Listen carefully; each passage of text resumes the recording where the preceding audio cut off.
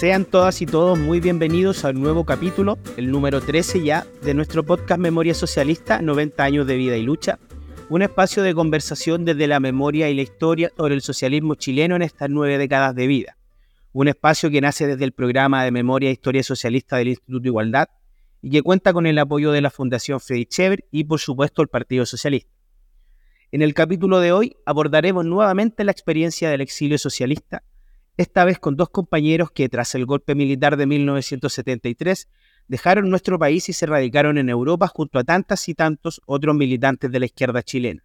Sin embargo, con el correr de los años, nuestros invitados decidieron quedarse en sus respectivos países de acogida y han mantenido en alto las banderas del socialismo chileno en estos lugares, a pesar de la distancia y los años. Por ello, el día de hoy conversaremos sobre sus historias y el contexto en el que partieron, y cómo han sido sus trayectorias políticas y personales en un contexto social, político y cultural diferente al chileno. Por eso el día de hoy nos acompañan la compañera Francisca Medel y el compañero Vinicio Fuentealba. Muchas gracias por estar con nosotros el día de hoy, Francisca y Vinicio. Y me gustaría partir dándole la palabra a Francisca para que nos cuente brevemente desde dónde se ha conectado el día de hoy con nuestro programa y que nos haga una pequeña reseña de su trayectoria militante y personal, por cierto, también. Buenos días, compañeras y compañeros. Hiciste un pequeño, ¿cómo se dice en español eso? Raccourci. Acortaste un poco la historia. Yo creo que tanto Vinicio como yo no salimos del país directamente. Nosotros hicimos un paso por la cárcel, hicimos un paso por centros de tortura, y enseguida cumplimos, yo no sé si tuve inicio, pero yo sí tuve horror de vivir todo ese periodo, más una condena que hice con la monja en el Buen Pastor. Y enseguida, por supuesto, yo salí de Chile, salí con una visa que me entregó este país, Bélgica. Yo estoy en Bélgica ahora. Gracias a un trabajo solidario maravilloso que hizo Bélgica aquí, no Bélgica, sino que organizaciones políticas y sociales se dedicaron a salvar compañeros. Y es así como en Bélgica, un comité que se llamaba ni más ni menos que COLARCH, Colectivo de Acogida al Refugiado Chileno. Tenía la lista completa de los compañeros que estábamos presos. Y decidían, porque sabían en qué condiciones físicas estábamos, y ellos entonces lograron que el Estado belga entregara visas, grupos de visas, de 350 visas para compañeros. Enseguida venía la familia. Eso significó que salvaron muchas vidas. Y yo creo que eso es algo que no se puede dejar de lado en nuestra memoria. Nosotros obtuvimos una solidaridad única en el mundo. El estremecimiento fue tal, porque todos estos países, por lo menos Bélgica, Francia y otros, que no son países de izquierda, no pensemos que Europa es muy democrático, es muy de izquierda, ni mucho menos, pero había y hay organizaciones políticas y sociales que siguen manteniendo viva la imagen de Salvador Allende. Y no solamente para nosotros, sino que en este momento la guerra, por ejemplo, en todas las guerras ellos están presentes, desgraciadamente. Tienen que continuar trabajando no solamente para nosotros, ya no es necesario, salvo sí. No sabemos qué es lo que puede pasar a futuro. Pero yo pienso que son aspectos de la vida, de la memoria socialista, de la memoria de Chile, de los 50 años, Esta gente está hace más de 50 años solidarizando con nosotros. En Bélgica se hizo 50 actividades, una por año. Eso es. Y en ese momento muy cerca en esa cosa, y sigo siendo socialista, me llamaré socialista porque tengo la camiseta que está pegada y no se va a salir. O sea, ya. Muchas gracias, compañera.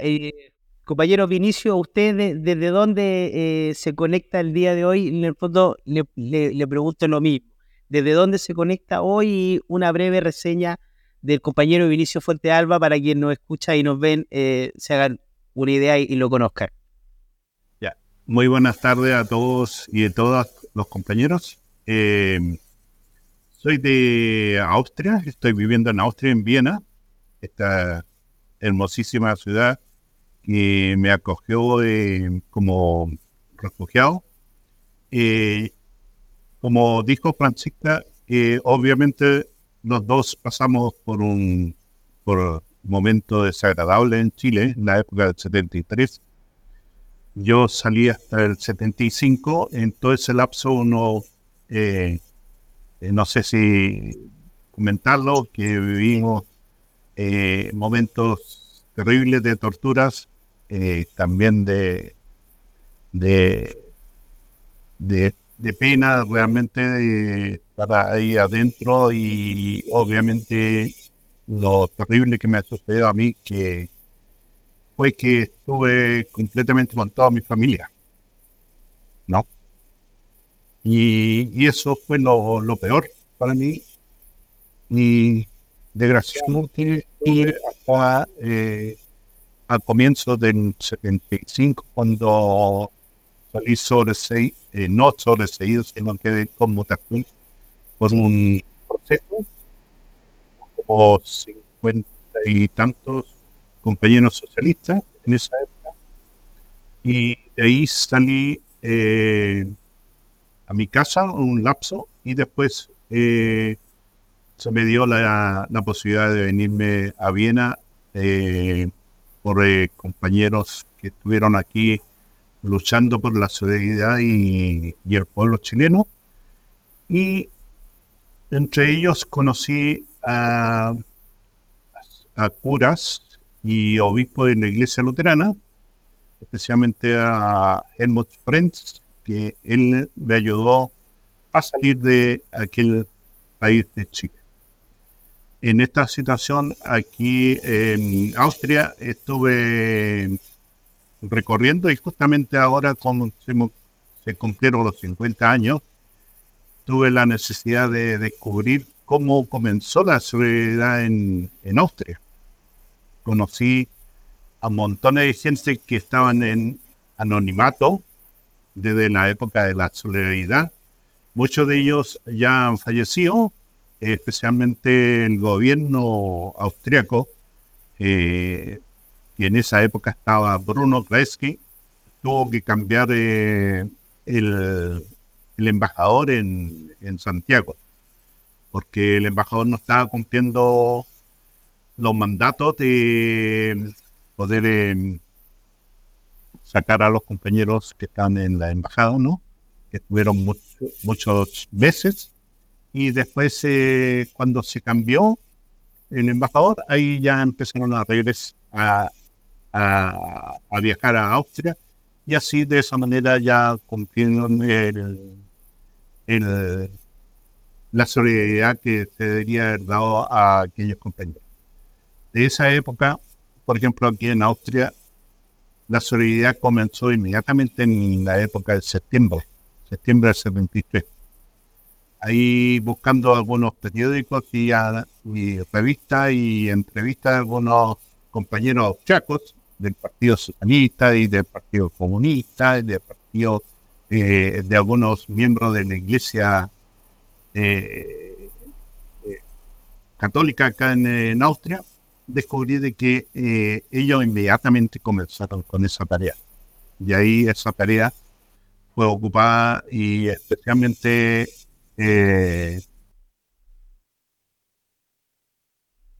estaba en Chile, que falleció el año pasado, ¿no?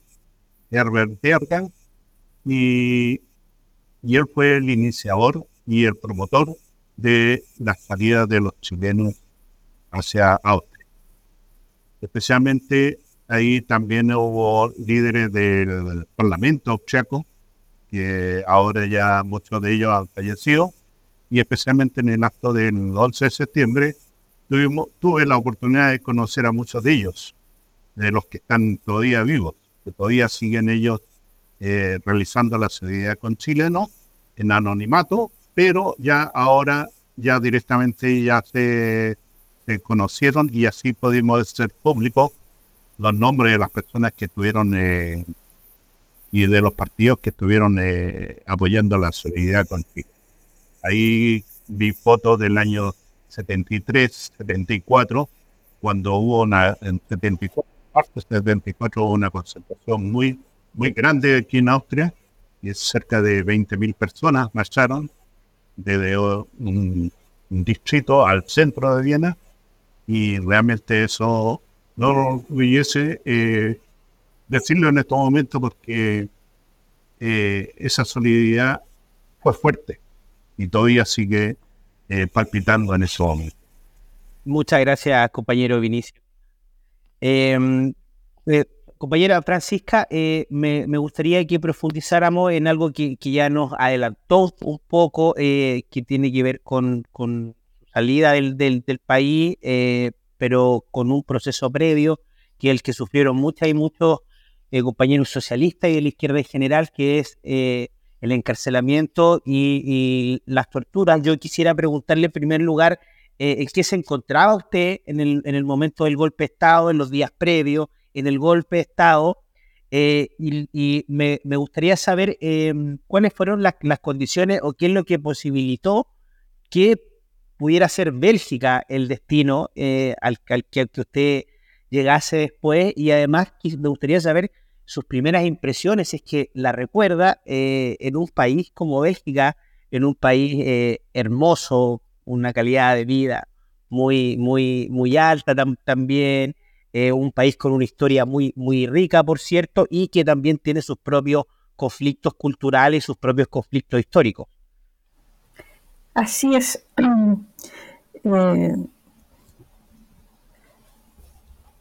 Los procesos que vivimos, los procesos entre paréntesis jurídicos por los que fuimos condenados, no debían haber procesos, ahí no había justicia, no, esa cosa no, eran unos simulacros de procesos donde nosotros éramos terribles terroristas que queríamos matar mucha gente a través del plan Z, que es una aberración, algo que no existió, inventado por los milicos. Pero también teníamos abogados que eran nombrados. Los pobres llegaban tiritando a los procesos porque no tenían miedo. Bueno, y enseguida éramos todos, por supuesto, ahí no había inocente, éramos todos culpables de cualquier cosa, unas que eran reales y otras no. Pero, bueno, era parte de lo que pensábamos nosotros que iba a suceder. No era una sorpresa, no fue una sorpresa. En el caso de Talcahuano, yo soy de Talcahuano y Vinicio también. Pero no fue algo. Sabíamos que estaba el golpe pendiente, sabíamos que estábamos en peligro, sabíamos que había que defender ese gobierno, porque era el nuestro.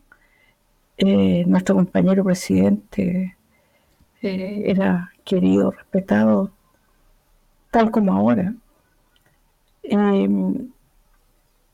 Bueno, llega el golpe, nos tomaron presos, vivimos, ahí no hay nadie que se haya escapado. Todos los compañeros que estuvimos presos sufrimos tortura, sufrimos maltrato. Las mujeres, ese trofeo de guerra, no solamente en Chile, sino en muchas partes del mundo. Y eso significa un maltrato que va más allá de todo lo que se puede imaginar. En la tortura psicológica. Pero nosotros estamos preparados, o sea, claro, las mujeres fuimos violadas. Ahí no hay una que se haya escapado, o muy poca. Y eso no se sana. Eso no hay olvido. Pero tampoco victimización. Yo en el caso mío, yo no soy víctima. Y no voy a ser nunca víctima. Porque sabíamos lo que podía suceder. Y la gente que nos maltrató lo hicieron conscientemente. No se puede decir que hay inocentes de ese lado. Ellos actuaban en alma y conciencia para tratar de sacar información que nosotros tratamos, en la medida de nuestras capacidades, de esconder. Esconder porque el hecho de quebrarse en ese momento significaba muerte, significaba compañeros y compañeras que iban a ser maltratados, torturados, detenidos.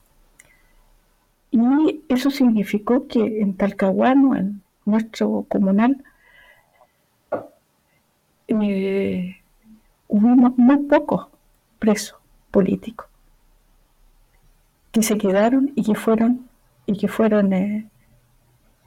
condenados, porque se cerró el círculo y eso se hizo conscientemente. No se podía ceder al pánico.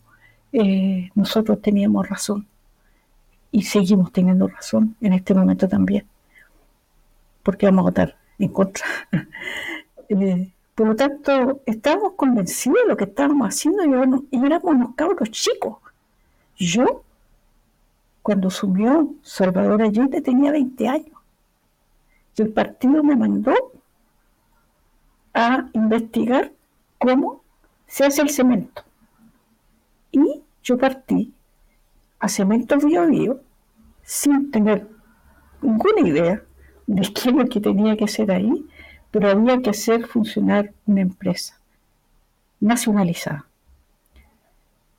con la ayuda de profesionales de Huachipato, y bueno, hicimos un trabajo de investigación y después, con el tiempo ahora, yo me miro hacia atrás y me doy cuenta de que éramos unos niños, pero tan conscientes, tan convencidos, que yo estuve en Cemento Bío Bío, otros estuvieron, que ustedes conocen, en la petroquímica, etcétera, descubriendo cómo hacer funcionar esas empresas para que el país pudiera funcionar.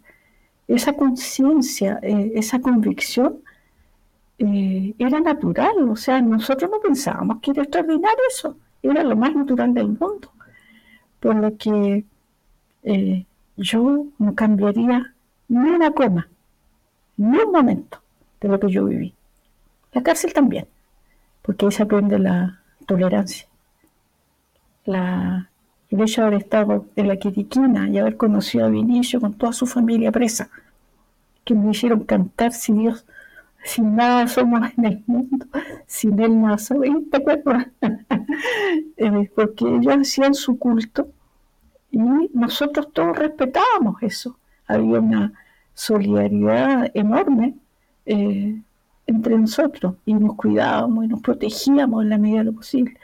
Entonces esa fraternidad, esa convicción, pues ojalá que la tuviéramos hoy día en todas partes. Muchas gracias, compañera.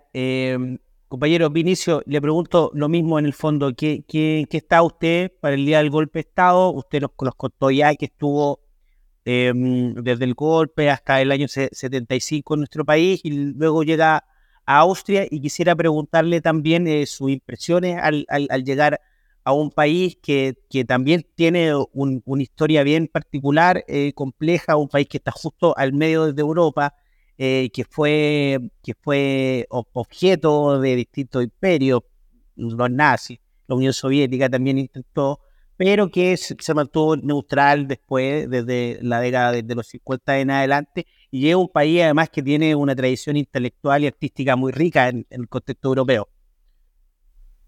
Sí. Bueno,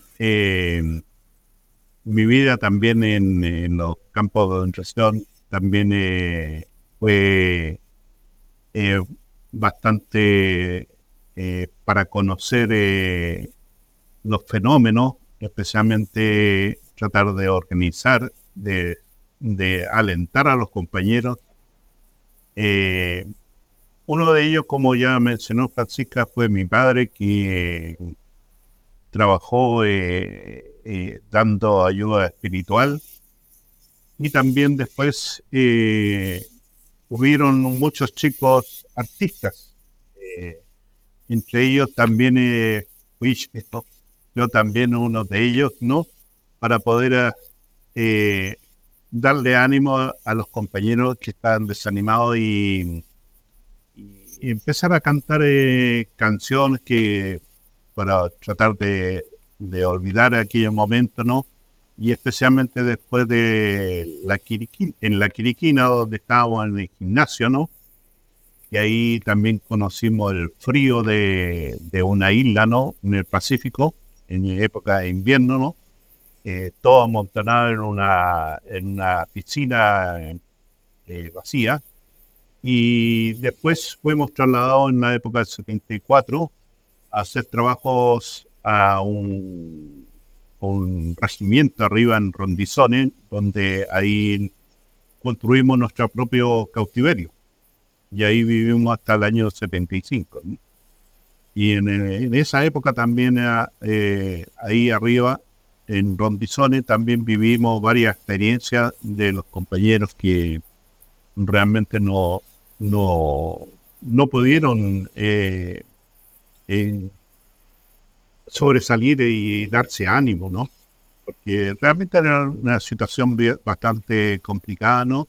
En la cual teníamos que darnos uno a otro ánimo y así sobrepasar. Estuvimos trabajando mucho en algunos trabajos que se podían hacer en madera, en piedras, ágata y todo eso, ¿no? En la cual ahí uno de los compañeros empezó con esos trabajos y después nos daba el tip para poder seguir trabajando, y nosotros lentamente fuimos trabajadores literalmente en cadena, ¿no? Para poder hacer. Y así pasó esta época hasta el 75, ¿no? En la cual ya llegué a Viena. Viena naturalmente nos recibió también con un frío espantoso, porque Viena también hace mucho frío en época de invierno, ¿no? Y justamente yo llegué en la época de septiembre, justamente esos primeros días donde se hacía una fiesta de solidaridad en un parque.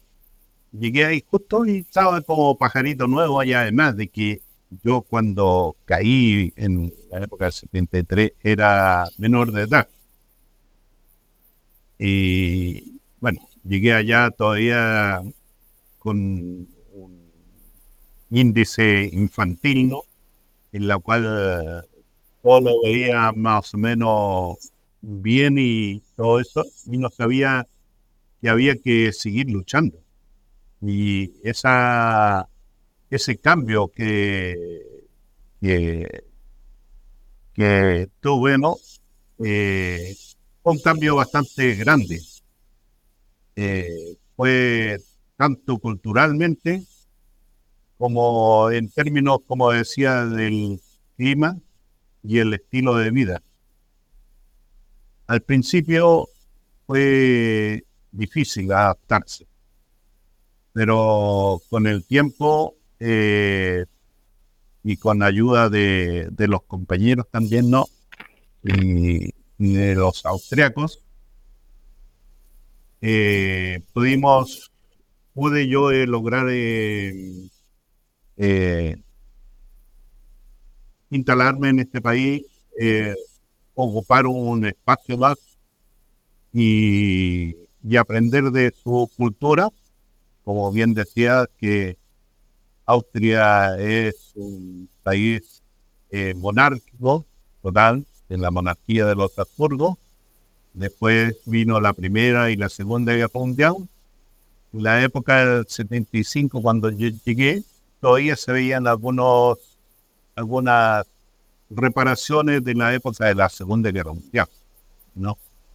En la cual ahí había muchos trabajadores que venían de otros países para poder reconstruir y que ya se radicaron en Austria, ¿no?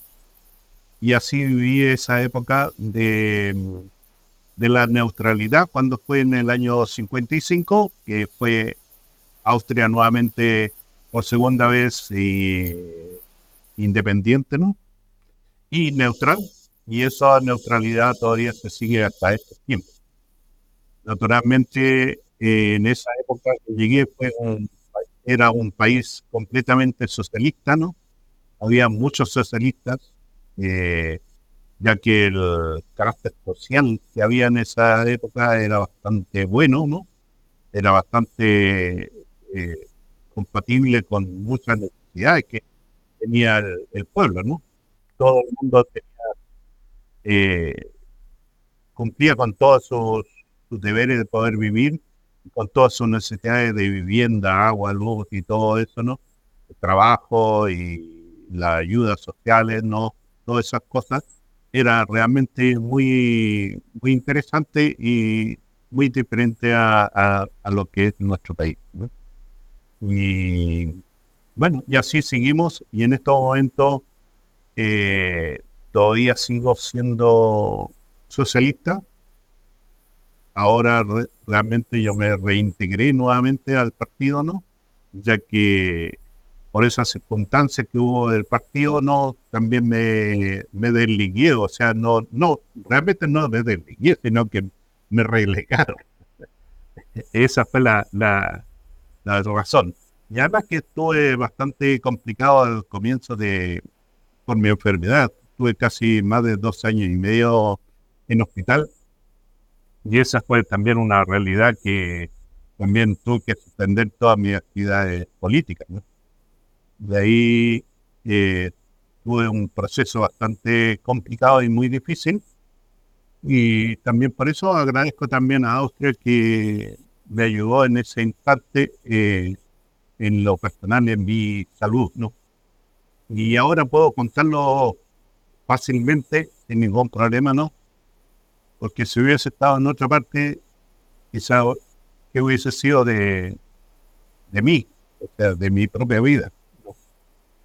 Y eso fue también un carácter de haber estado acá en Austria, y ahí también la ayuda, no solamente de mis compañeros chilenos, sino que también ayuda de los compañeros austriacos, de la solidaridad, y también de los galenos, que también hubieron caminos que también se preocuparon bastante. Y bueno, y así fue esa situación. Y en eso, ahora en estos momentos, sigo siendo socialista, estoy activando en el partido, ¿no? Que es un poco difícil estar en esta situación que está actualmente el partido, ¿no? Pero siempre hay que mirar para arriba, no mirar hacia atrás, sino que siempre hay que ir avanzando. Si se puede retroceder un poco, hay que hacerlo, porque no es malo a veces retroceder, pero siempre seguir hacia adelante. Muchas gracias, compañero Vinicio. Compañera Francisca, vuelvo con usted. Me gustaría saber qué fue lo que más le sorprendió de Bélgica cuando usted llega, y por otro lado, qué fue lo que más le costó de asimilar, o lo que más le complicó en este nuevo país. Y también le quería preguntar por la comunidad chilena en Bélgica, no solo socialista, sino en general, de la izquierda y de qué manera se siguió siendo militante en un contexto en el que no era su país, no era su lengua, no eran sus redes, etcétera, etcétera. Tú sabes que Chile tenía un sistema educacional maravilloso. Nosotros con Allende, con Salvador Allende, llegamos a tener un 4% de analfabetismo. Veníamos de lejos. Por lo que yo creo que a muchos de nosotros nos fue tan difícil adaptarnos a un idioma que no es el nuestro, porque habíamos estudiado francés durante 5 años, y bien, con una profesora socialista. Habíamos estudiado inglés durante 6 años. Así que yo, en el caso mío, yo llegué aquí y llegué a Lovaina la Vieja, que es una ciudad flamenca. Aquí en Bélgica se hablan 3 idiomas. Se habla francés, se habla el flamenco y se habla el alemán. Hay una zona alemana. Y hay 3 culturas, hay 3 nacionalidades. Por lo que no es único, en Europa hay varios países así, porque como han sido productos de acuerdos diplomáticos y han juntado el vinagre con el aceite. A veces los flamencos no quieren a los francófonos soportan a los flamencos, y los alemanes viven en un mundo aparte, no se juntan con uno y con otro. Eso es, a grosso modo, lo que es la convivencia pacífica entre esas 3 comunidades, naciones. Pero esas naciones tienen una diferencia, pero fenomenal, de idiosincrasia.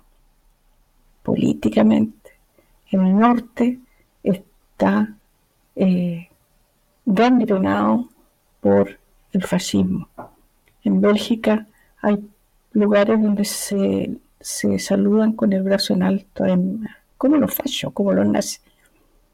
Y donde, por ejemplo, tú me ves a mí, negrita, chiquitita, con pinta extranjera desde lejos. Hay partes donde no me sirven si yo voy a comer a un restaurante en la costa belga, porque toda esa zona es flamenca y vota a la extrema derecha. La única parte donde yo puedo ir es la parte donde está cerca de la frontera con Francia, porque ahí son más civilizados, digamos. Pero esa realidad, el hecho de sentirse realmente extranjero en un país donde nosotros hemos vivido más tiempo de lo que vivimos en Chile. Yo salí a los 27 años de Chile, tengo 73 años. Hace mucho tiempo que estoy aquí, pero de todas maneras nosotros no somos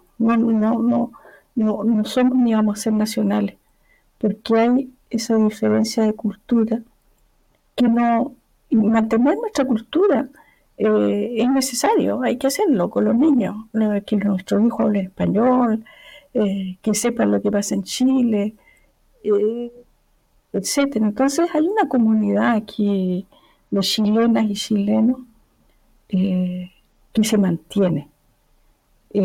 Con mucho orgullo yo puedo decir que gracias a nuestro trabajo somos el país en el extranjero que más vota, y eso porque es un trabajo no de un partido, sino de una comunidad.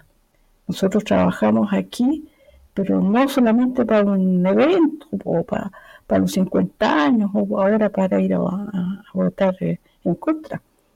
Trabajamos constantemente como comunidad chilena militante y política. Tenemos entonces un comité que se ha mantenido, que ha sido electoral para las ¿cuánto se llama? Las elecciones presidenciales, para los plebiscitos, Y claro, de repente los comunistas se arrancan por un lado, nosotros para el otro, pero en definitiva esa unidad política se mantiene y eso es importante. Y es por eso entonces que ahora, por ejemplo, hicimos una reunión hace una semana para establecer que vamos a votar en contra. Esperamos en forma muy disciplinada, a veces con un poco de impaciencia, que se dijera que íbamos a votar en contra, porque ya estaba tan evidente la cosa, pero había que respetar eso porque habían razones políticas para respetar esa espera hasta que se le entregara el mamostreto espantoso que salió, que parieron y que se le entregaba al presidente, y a partir de ahí entonces empiezan las campañas y esa comunidad está presente. Entonces ahora los que no fueron a votar la vez pasada los vamos a buscar de uno por uno. Es un trabajo hermoso porque se mantiene la unidad, hermoso porque tenemos jóvenes, muchos jóvenes. Aquí hay una comunidad de estudiantes, hay muchos estudiantes, pero también hay muchos nietos ya. Allá estamos a nivel de los nietos. Y crearon un grupo de jóvenes para mostrarnos las cosas que había que hacer. Y yo tuve el orgullo de ser la única vieja en el grupo porque querían información política. Me parece que me tiene un poco de confianza, así que un trabajo muy hermoso, muy, muy bonito. Yo no he dejado en ningún momento de militar, a pesar de que a veces por la puta carajo que es difícil ser socialista, porque por nuestra propia idiosincrasia socialista que tenemos que estarnos peleando y que no tomamos la distancia suficiente como para decir somos un gran partido con una terrible historia, maravillosa historia, con presidentes socialistas que han hecho cosas formidables, que ayudaron a pasar de una dictadura espantosa a un proyecto de democracia que todavía estamos tratando de construir, pero pucha que es lindo ser socialista, compañero. Y yo digo, la camiseta está pegada y no va a salir de ahí. Por lo que yo llegué de Chile en una situación muy terrible físicamente, porque llegué con muleta. Yo dije, llego a Bélgica, un país que yo desconocía absolutamente.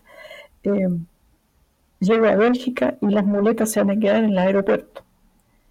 Y me bajé el avión, en esa época se podía caminar por el tarmac, al lado de los aviones. Tú te bajabas en escalera, no como ahora que no te dejan pisar el suelo. Yo llegué, bajé en la escalera, dije, aquí no hay más muletas. Boté las muletas y me di un chancacazo. Me caí, me fueron a recoger, pero igual llegué sin muletas al lugar donde me estaban esperando otros compañeros. Esa es un poco la historia que positivamos, porque el hecho de estar fuera de Chile duele mucho. En este momento yo no tengo nada que hacer aquí. Quiero mucho este país.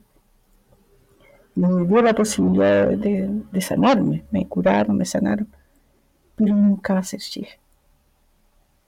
País de porquería, todo lo que tú quieras, que lo retamos, nos enojamos, porque puta fueron a votar rechazo, porque hicieron tal cosa, y nos dan ganas de estar allá. Yo cada vez que puedo voy y mantengo una relación muy buena con gente con la que han andado cachureando en Chile, tratando de convencerlo de que hay centros culturales, que eso hay que rehacerlo, que hay que retrabajar, que hay que recrear el tejido social que perdimos durante la dictadura, que fue destruido, pero en forma muy científica por los milicos y por toda la derecha fascista. Eso tenemos que recuperarlo porque es la única forma de recuperar la democracia. Así es. La participación popular. Así es, compañera. Compañero Vinicio, quiero preguntar un poco lo mismo. ¿Qué recuerdos tiene usted de la militancia socialista y la militancia de izquierda en general en esa Austria de fines de los 70?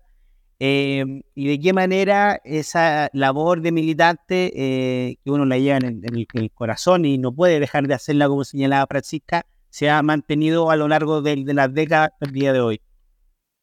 Sí, sí.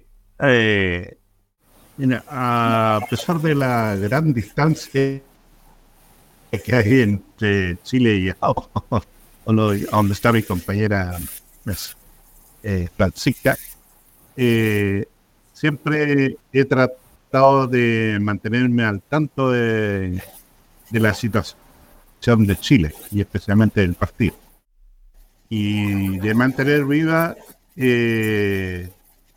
nuestra cultura, nuestra tradición y naturalmente el partido también, ¿no? Porque el partido uno lo lleva como a un venezolano me dijo: yo soy rojo y tengo mi sangre roja y mi corazón es rojo y voy a seguir siendo hasta el final rojo, ¿no? Las participaciones, bueno, en lo personal he participado mucho en muchos eventos, actividades, que han hecho algunos proyectos también, ¿no? Especialmente para los chilenos, para los chicos chilenos también, para tratar de orientarle, darle orientación hacia el futuro para poder qué es lo que van a seguir ellos, o qué es lo que van a hacer, o cuáles son las posibilidades que tiene aquí el chico chileno o los chilenos en Austria, ¿no? Todo eso. El tema de la jubilación también, eso también es un tema también que implica no solamente a nosotros, sino que a las personas que ya nos han dejado, ¿no? Que ya fueron en ese tiempo, con esa época de irse en pensión y no tenían idea cómo realizar los trámites o cuáles son el temario a seguir y tanto también como la pensión en Chile, ¿no? En eso también se les facilitaron varias ayudas sociales, ¿no? También el tema de reintegrarse en Chile para muchas personas que quisieron irse en la época del año 90, 95, ¿no? Que muchos regresaron a Chile. No sabían cuáles eran los medios, todo eso, y ahí se reintegraron en los planes de reubicación en Chile. Y bueno, aquellos muchos volvieron también porque la situación en Chile era otra, ¿no? No era la que estamos viviendo nosotros acá, ¿no? A pesar de que acá tampoco no vivimos de gloria, como se dice, ¿no? El bien chileno, ¿no? También es muy difícil. Es muy difícil, especialmente lo difícil es insertarse en la sociedad. El tema de la mentalidad, ¿no? Que es completamente muy difícil. El lenguaje, el idioma, que es lo principal. Sin idioma no puede hacer absolutamente nada. Siempre hay que ir con los traductores o con los hijos que nos hacían de traducción. Y naturalmente nuestros hijos se enojaban porque a veces no entendíamos nosotros las explicaciones de nuestros hijos, ¿no? Y en todos esos temas también tuvimos que hacer algunas reuniones, entrevistas con la gente, ¿no? A ayudar con algunas personas de visitadoras sociales, ¿no? Para que pudieran ayudar a estas personas, ¿no? Y incluso para ir hasta los hospitales, ¿no? Que también esto fue muy complicado para muchas personas de edad, ¿no?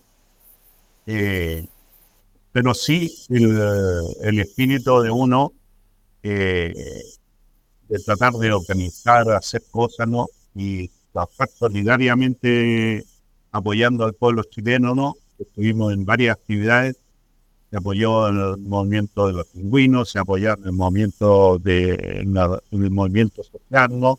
También tuvimos en los tiempos de los terremotos, de las dificultades que tuvo Chile también, ¿no? Todo eso también se ayudó, ¿no? Hicimos realmente muchas actividades acá, incluso involucramos a embajadores también acá de otros países, ¿no? Que nos ayudaron en todo eso, ¿no? Y así poder ayudar. Siempre tuvimos presente el Chile, adelante, ¿no? Siempre estuvimos tratando de ayudar y así también culturalmente también enseñándole a nuestros hijos el idioma, ¿no? Explicándole los juegos tradicionales que teníamos, nuestras comidas tradicionales, ¿no? Yo me recuerdo en la época de cuando llegué en 1976, todo el mundo teníamos que empezar a hacer cocineros, a hacer empanadas, ¿no? Algunas empanadas salían buenas, otras empanadas salían malas, pero bueno, era la solidaridad y teníamos que hacer algo para producir y costear un poco el dinero para poder ayudar a los compañeros.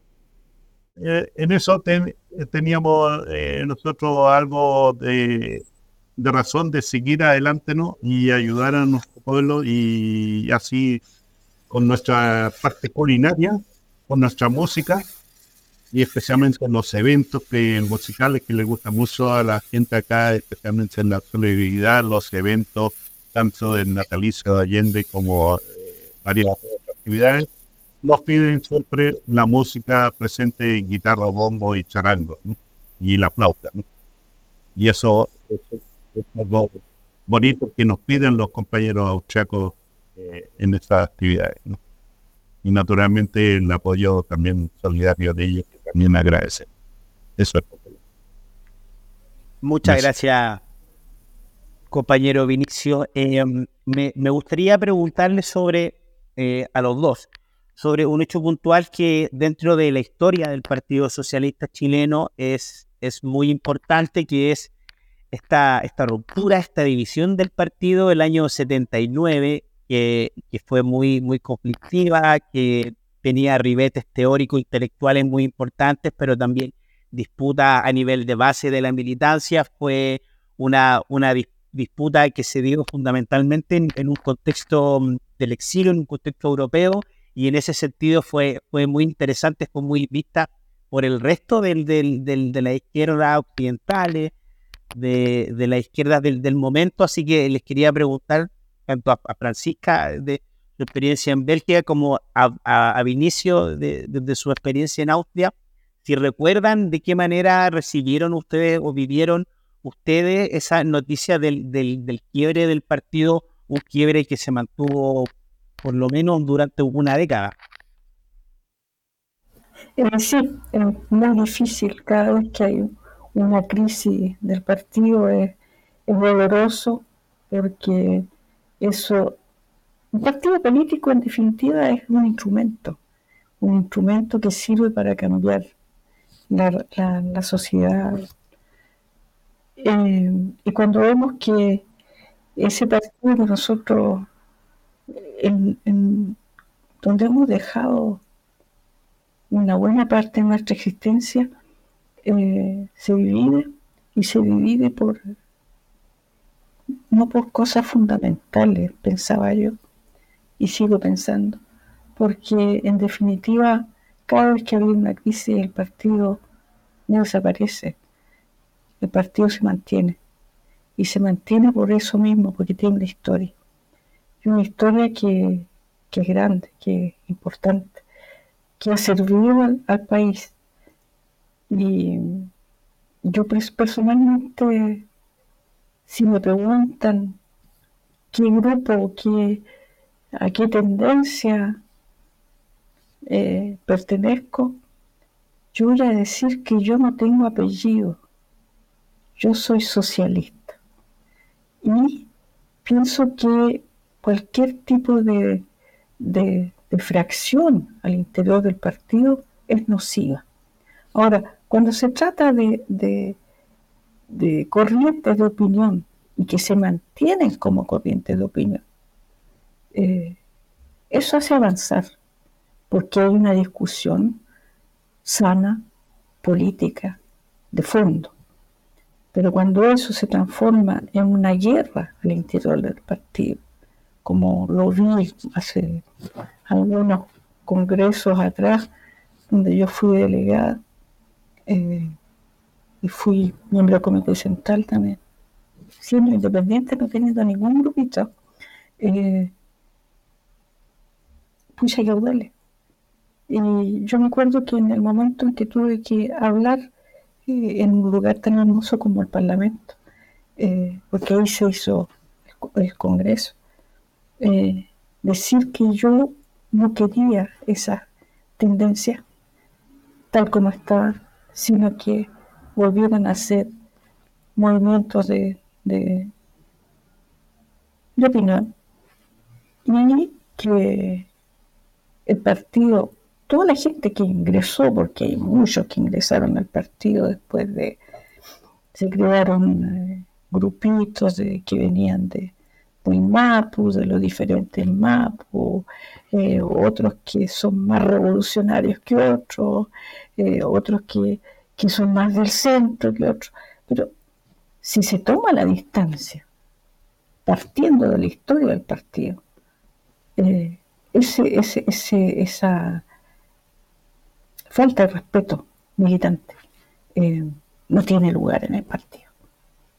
Yo puedo discutir con cualquier compañero, conversar con cualquier compañero, pero llegar a esos extremos de violencia interna no se puede tolerar, no se puede soportar.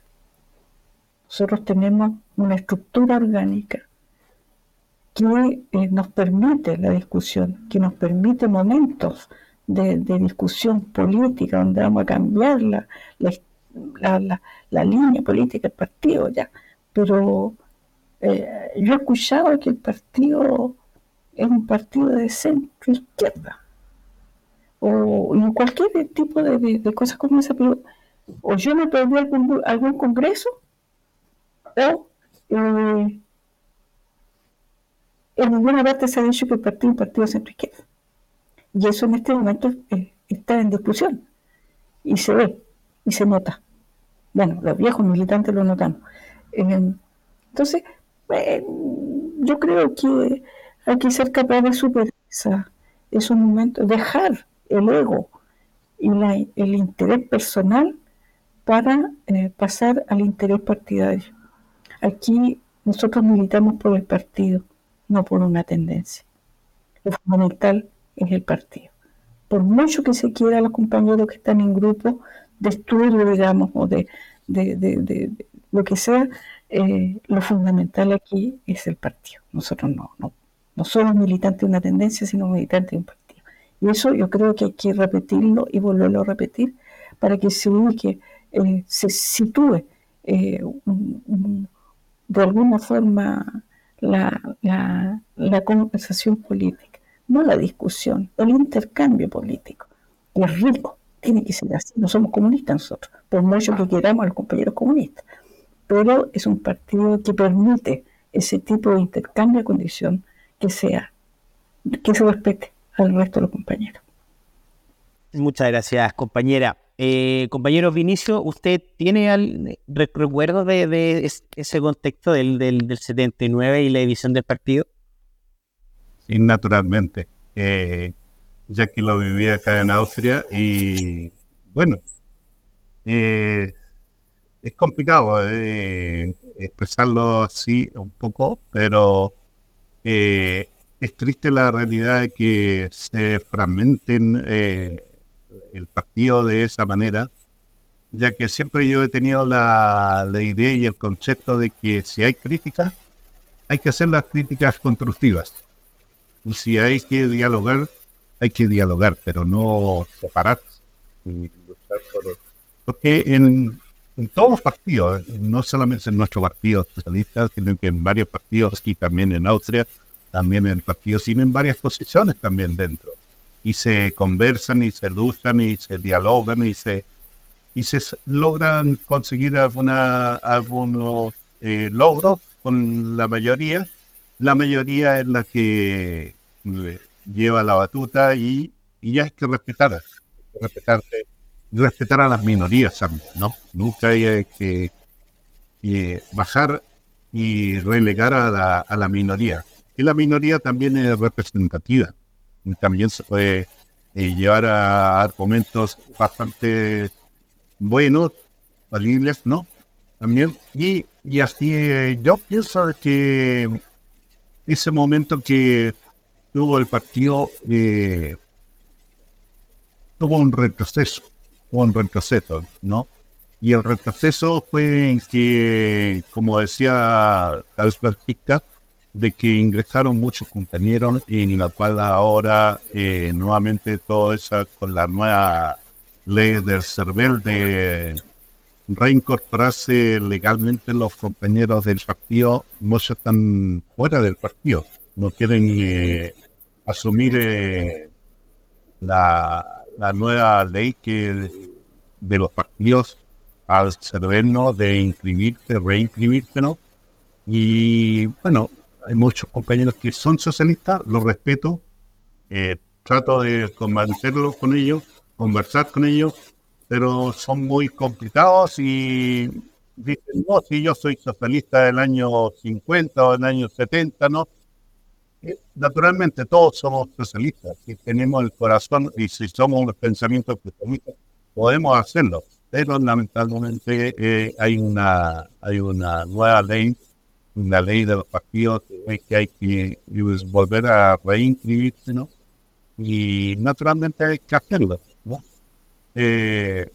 Acá nuevamente tenemos muchos compañeros que no se quieren reinscribir, y es un tema muy difícil. También el tema que estamos tomando realmente de las posiciones, ¿no? Los criterios también, y en ese tema tenemos que saber competir y trabajar y seguir adelante y ayudar al partido a salir adelante. Muchas gracias, compañero Vinicio. Lamentablemente ya llevamos 1 hora de grabación, se nos pasó volando, es increíble cómo se pasa muy rápido el tiempo, pero yo no quisiera que nos despidiéramos sin antes preguntarles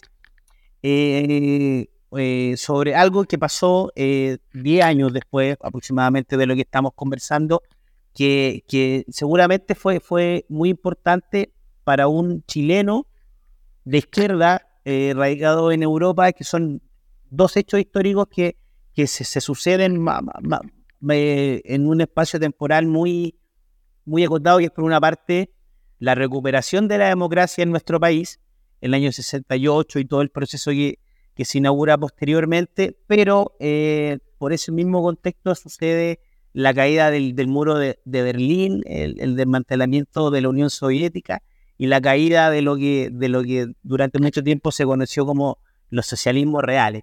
Así que le quisiera preguntar también, evocando sus recuerdos, su memoria, tanto a Francisca como a Vinicio, de qué manera vivieron todo ese contexto de fines de los 80, que fue sin duda uno de los contextos de transformaciones del último tiempo más importantes que ha vivido el mundo en general. El mundo está dividido en 2 potencias grandes que se hacían la Guerra Fría, pero que se mantenía un cierto equilibrio a nivel geopolítico, a nivel político. Estaba Rusia, o sea, la Unión Soviética, con los países del este, y por otro lado estaban los americanos. Pero esa caída del muro de Berlín fue se estremeció el mundo ahí, fue un terremoto mundial. donde es verdad que el mundo socialista real tenía muchas pifias reales, pero también tenía cosas que eran positivas. El hecho de que hubiera salud y todo ese tipo de cosas que eran gratis. Yo conocí esa situación. Había positivo.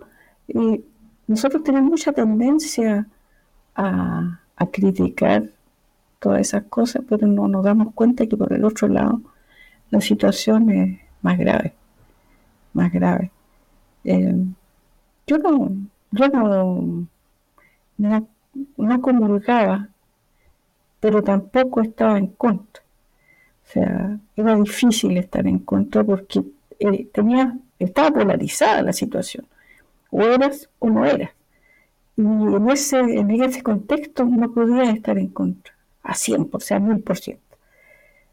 Lo que nosotros como socialistas teníamos como visión era una visión crítica ya de lo que era la Unión Soviética y sus países donde la democracia no estaba muy presente. Pero cuando se dice que en un momento se dice que se terminaron las utopías con la caída del muro, no se cayeron las utopías. Había una ruptura de un sistema, pero el socialismo tiene vigencia.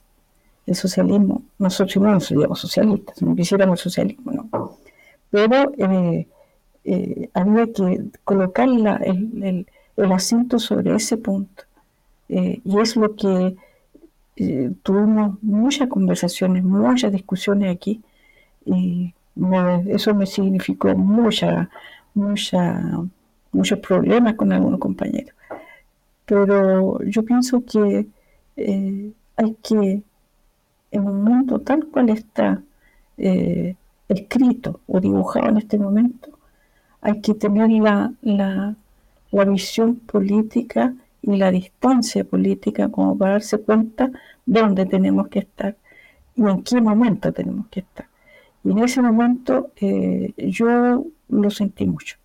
Lo sentí mucho en el sentido de que se había roto ese equilibrio precario que existía y ahí había un solo lugar, una sola fuerza mundial que iba a aplicar la planadora, lo que ha sucedido hasta ahora. Entonces, la polarización se rompió y estamos con guerras por todos lados. El imperio o los yanquis sigue matando a gente. Mataron a presidentes sin ninguna dificultad y nadie dice nada. Mantienen una base militar, muchas bases militares en países que son soberanos. No solamente en Cuba, sino en toda América Latina están las bases militares. Y eso es signo del desequilibrio que reina hasta ahora. Ellos deciden y ellos imponen situaciones y impusieron dictaduras, ahora están eligiendo a esos dictadores en forma democrática, lo que está pasando en todas partes. Muchas gracias, compañera. Compañero Vinicio, ¿qué recuerdos tiene usted de ese contexto a fines de los 80? Sí, en la caída del muro, especialmente yo viví aquí casi a la frontera de Hungría, Checoslovaquia, Yugoslavia, todo eso. Fue algo inesperado y en la cual realmente se sintió mucho la desolación, ¿no? Se sintió también lo que se puede llamar el sueño americano, ¿no? Que tenían muchos húngaros y polacos, checos y húngaros, en la cual muchos de ellos, por ejemplo, muchos polacos profesionales, chicos profesionales, familias profesionales, húngaros también, tuvieron que regresar a parte de tiempo, porque la realidad esto del sueño americano que había al otro lado del muro no era tal así, no era real, ¿no? Había que esforzarse, trabajar mucho, había que integrarse también a las sociedades y todo eso. Y el cambio también de la Unión Soviética, porque aquí se habla de la Unión Soviética y ahora de Rusia, ¿no? Fue un cambio bastante fuerte, un cambio bastante contradictorio, ¿no? En la cual realmente no... las potencias se ven ahora realmente, como ya lo explicó Francisca, ¿no? En temas de política, que hay muy poco, sino que hay más que guerra, conflictos, y si estás muy tranquilo, también te vamos a intervenir y vamos a buscar cómo empezar un conflicto con aquellos países que están que no son fuertes políticamente, ¿no? O que tienen una riqueza dentro de su país, ¿no? Que también eso el capitalismo también lo busca intensamente, ¿no? Y lamentablemente ya esa contradicción a lo anterior ya no lo hay. O sea, hay una fuerza que está débil, ¿no? Pero también es latente, ¿no? El poderío del pueblo. El pueblo es el que tiene que decidir y el pueblo tiene que reaccionar y ser consciente. Muchas gracias, compañero. Bueno, hemos llegado al final de nuestra conversación. Les quiero agradecer enormemente a ambos por querer compartir su experiencia con nosotros, por desde muy lejos conectarse, por contribuir a esta idea de poner a disposición la historia del partido, la memoria de sus compañeras y compañeros. Quisiera también a través de ustedes enviarle desde nuestro equipo un afectuoso saludo y reconocimiento a todas las compañeras y compañeros que están en Bélgica, que están en Austria y que están en definitiva en distintos países levantando en alto las banderas del socialismo chileno. Es muy reconfortante para nosotros quienes estamos en Chile saber que nuestras ideas, que nuestras particularidades, nuestra idiosincrasia del socialismo chileno está presente en nuestras latitudes también y que está puesta a disposición también de los procesos de transformaciones de cada uno de esos lugares. Así que nada, reiterarles los agradecimientos por estar compartiendo su historia y su experiencia con nosotros. Quisiera agradecer por último al equipo que hace posible este espacio, a Davor Mimisa en la producción, a Francisco Medel y Fernando Kraus desde el Instituto de Igualdad, a Ramiro Leiva en el diseño, a Tomás Vivanco en la discusión en redes sociales, y por último quisiera agradecer también y reconocer la labor que tuvo en este programa la compañera Anita Lagos, quien hizo posible que nos pudiésemos contactar. Es una persona que siente mucho aprecio por ustedes dos, me conversó sobre ustedes dos, me dijo que los testimonios de ambos eran muy valiosos y desde esa perspectiva nosotros consideramos que era muy importante que fuesen rescatados y que se pusieran a disposición no solo de la gente que hoy en día va a ver nuestro programa y lo va a escuchar, sino para futuras generaciones que de alguna u otra manera se van a acercar a la historia del socialismo chileno. Así que muchas gracias por participar con nosotros y les deseamos lo mejor desde nuestro equipo, que estén muy bien, y un abrazo afectuoso a todas y todos los socialistas que están en distintos lugares del mundo. Muchas gracias. Gracias a ustedes, compañeros. Un abrazo fraterno desde Bélgica, con mucho cariño. Gracias. Ya, pues, que estén muy bien, que tengan muy buen descanso. Chao.